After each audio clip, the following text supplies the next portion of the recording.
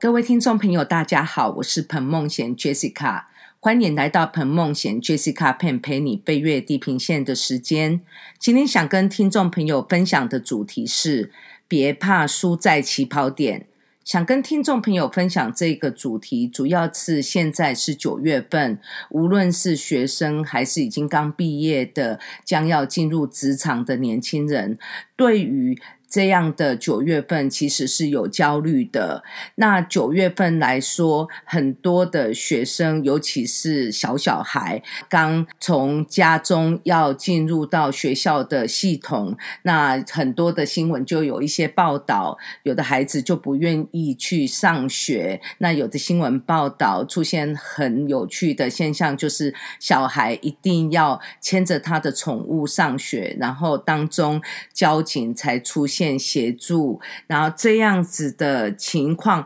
是让父母很感谢交警的协助，但是同时也显现出孩子对于上课的焦虑。那其实任何情况呢，都会造成父母对于孩子上学有一些担忧，尤其是小孩。那其实在不同阶段的学生，他们的父母对于孩子还是都是有时候会过于关心，因为总是会怕孩子输在起跑点。那所以这样的情况就造成说孩子跟父母双方面都产生很多的压力跟焦虑。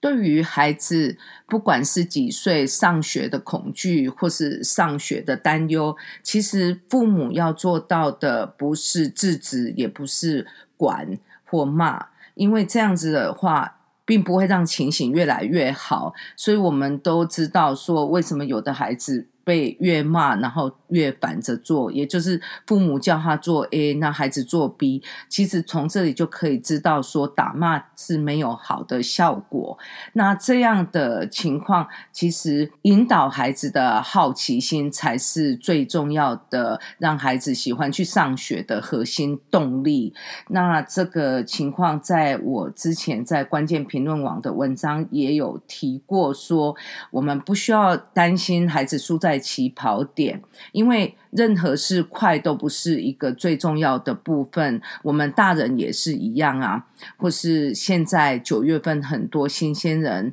在找工作也是一样，并不是快就可以把事情做到最好，有时候跑在前面的并不是一定会有最好的结果。那我们要引导孩子有好奇心，那这个时候呢，才可以让孩子在学习当中有一些好的基础。尤其我们都会希望孩子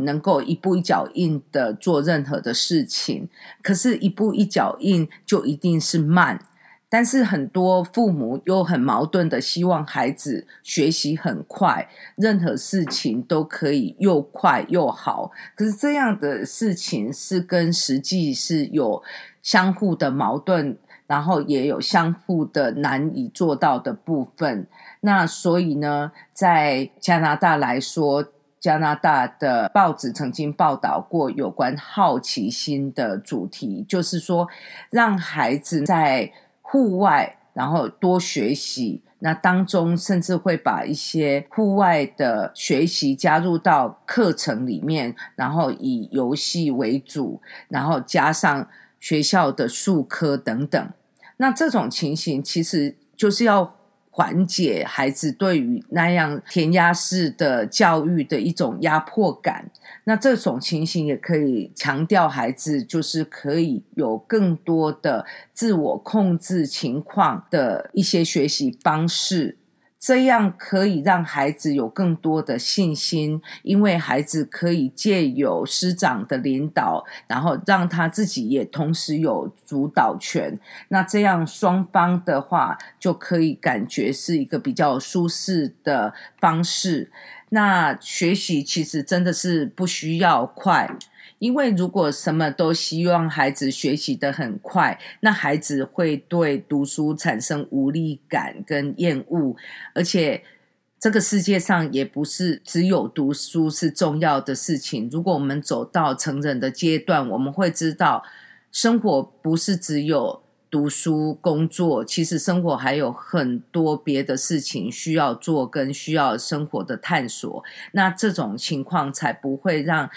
人生感觉很多的压力，甚至会感觉有一种很多人感觉生活无趣。那这种的引导必须从小孩学生时代就加以的灌输，因为让孩子感觉厌倦上课的话，那就会让孩子持续的感觉身体有很多的痛。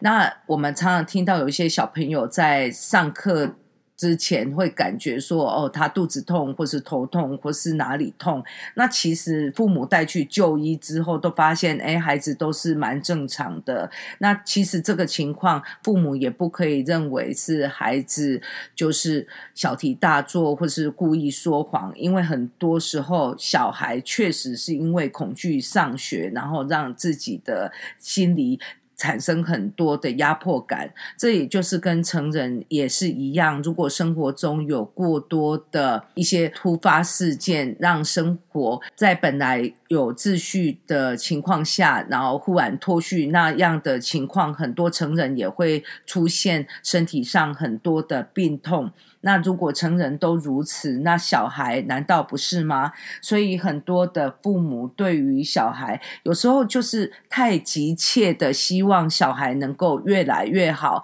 但是反而让情况越来越糟，因为越怕孩子输在起跑点，那就一定潜意识里面就会希望孩子做的凡事尽善尽美。那这样子的时候，父母常常把自己的想法跟自己的规范加诸在孩子，所以呢，很多孩子都会表示他自己已经很努力，可是爸爸妈妈都不满意。那这样的情况，孩子就会感觉很沮丧，甚至有的孩子开始厌学，不想去上学。那这种情形如果发生在是6岁以下的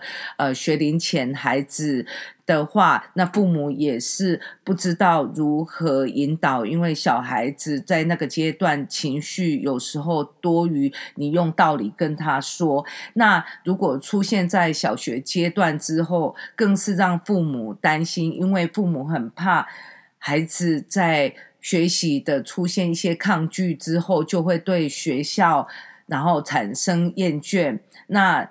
同时如果父母听到孩子说他很努力的，可是为什么父母都不满意，那父母有时候会产生极度的焦虑，那会担心如果这样的孩子现在是在国中高中阶段，那以后该怎么办？其实父母对于孩子的学习其实不用过度焦虑，那如果现在是学生的你正在听这样的内容，你也不用因为父母对你的没有肯定而产生难过，因为呢学习呢并不是越快越好，那所有的事情并不是在短期内看到效应就是最好的。那很多时候在学习的过程中，无论是小孩或是已经成年人的，都是可以在生活中不要压抑自己太多的情绪。那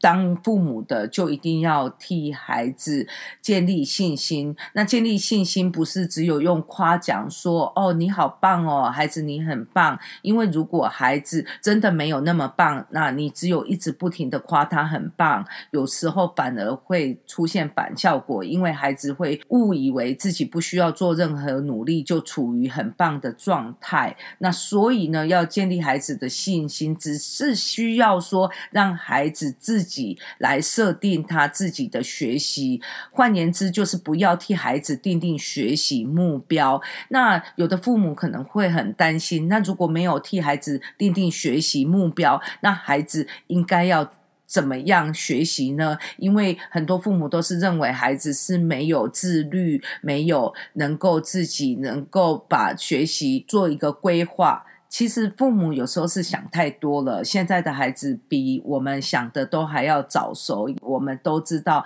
要如何建立他的生活规范，但是很多父母是因为太过担心，导致于孩子就故意跟父母反方向的操作，这样的情形，有的孩子甚至会以比较激烈的方式，然后来让父母感觉到他的一种无言的抗议。那甚至有的孩子会用言语顶撞父母，那有的孩子是以说冷漠的方式，类似像冷战，然后就不跟父母有沟通。那这些情况其实都是孩子默默的或是强烈的在跟父母说他不愿意接受父母的安排。那有的孩子甚至会干脆翘课或是迟交功课来表达对父母的不满。那其实多数的孩子都对自己是知道怎么安排，虽然部分的孩子会比较懒惰，可是他们还是基本上多数的孩子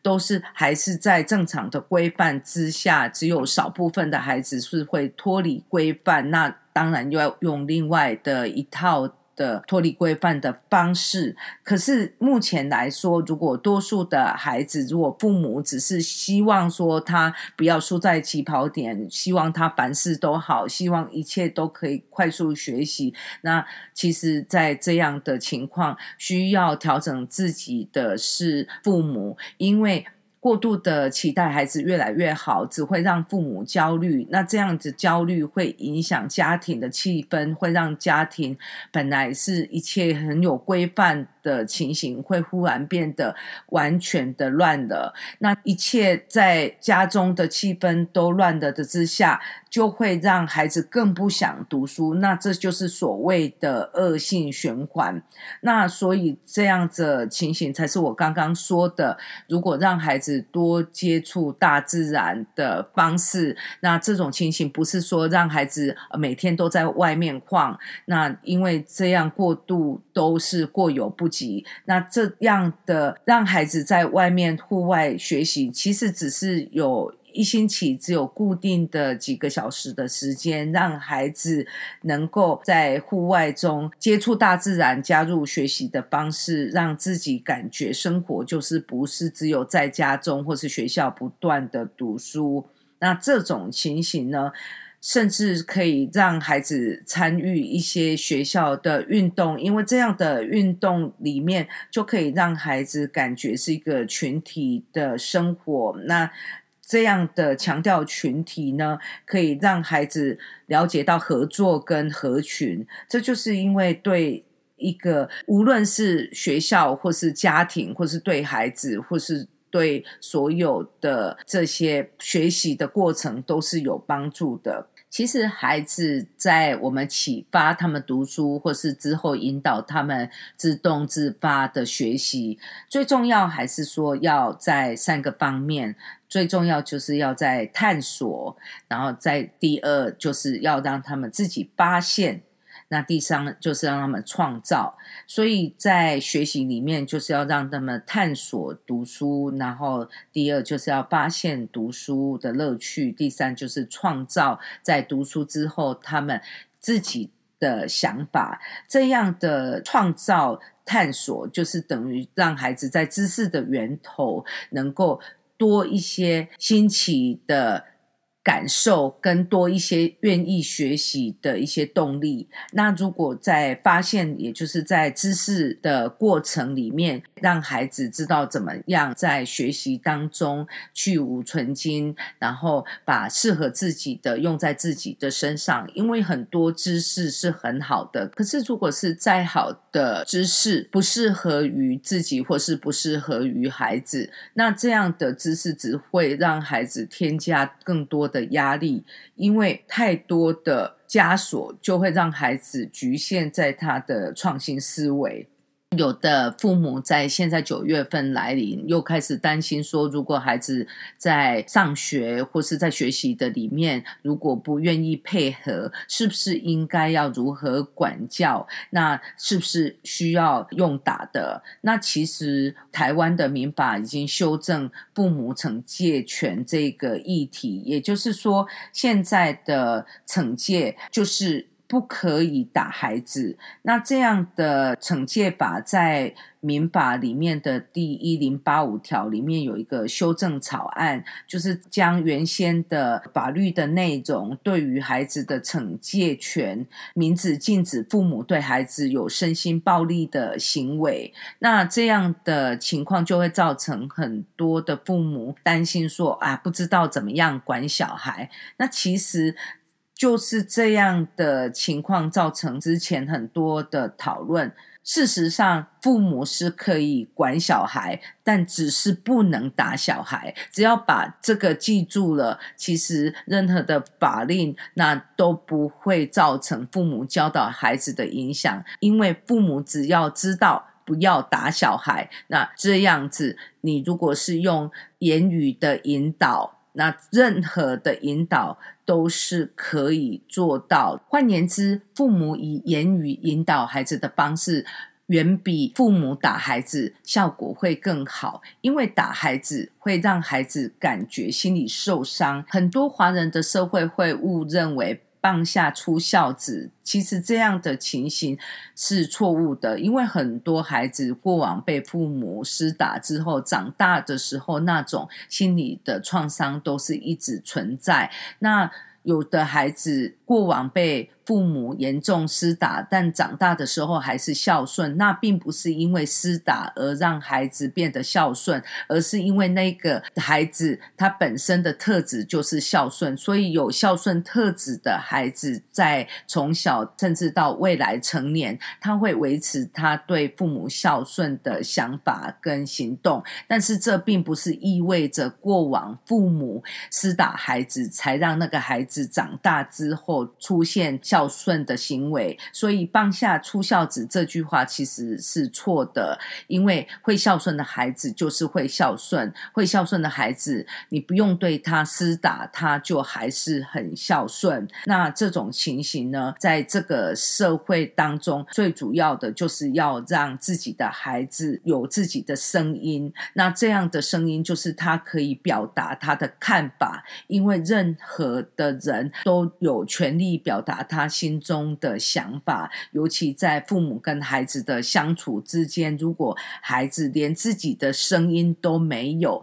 那这样子父母又哪来的可以理解到孩子心里是想什么？那很多的父母却是一直沿用强权的方式想要来压制孩子，那这种情形就会让孩子在心里很多的创伤，甚至导致成人之后的生活都不开心。因为很多的孩子就必须在他的成人生活不断的修复过往在他小时候所遭受到的暴力或管教，那对他的内心是很有伤害的。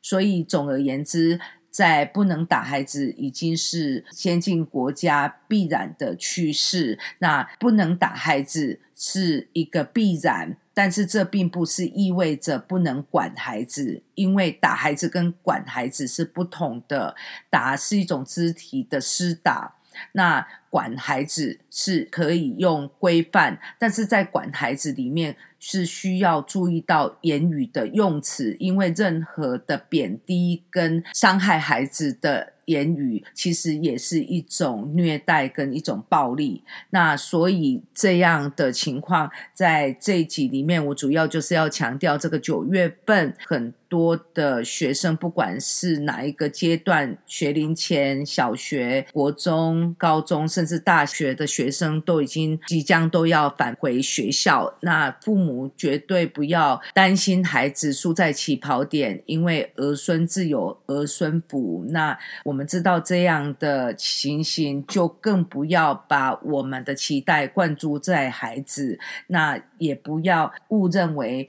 棒下出孝子一定要在生活当中让孩子有自己的声音，那这样的情况就可以避免父母强压式的教育。因为父母在管教孩子里面也要不断的提醒自己不要对孩子过度期待，那这会让孩子反而不听从，而产生更多孩子与父母之间的冲突。那在这里很高兴跟听众朋友分享这个主题，这当中的内容是来自我在关键评论网的文章，别怕输在起跑点，学习不需要快，好奇心才是孩子渴望求知的核心动力。那当中的也一部分的内容是来自我在天下杂志换日线的文章当中写到有关父母惩戒权当中的内容。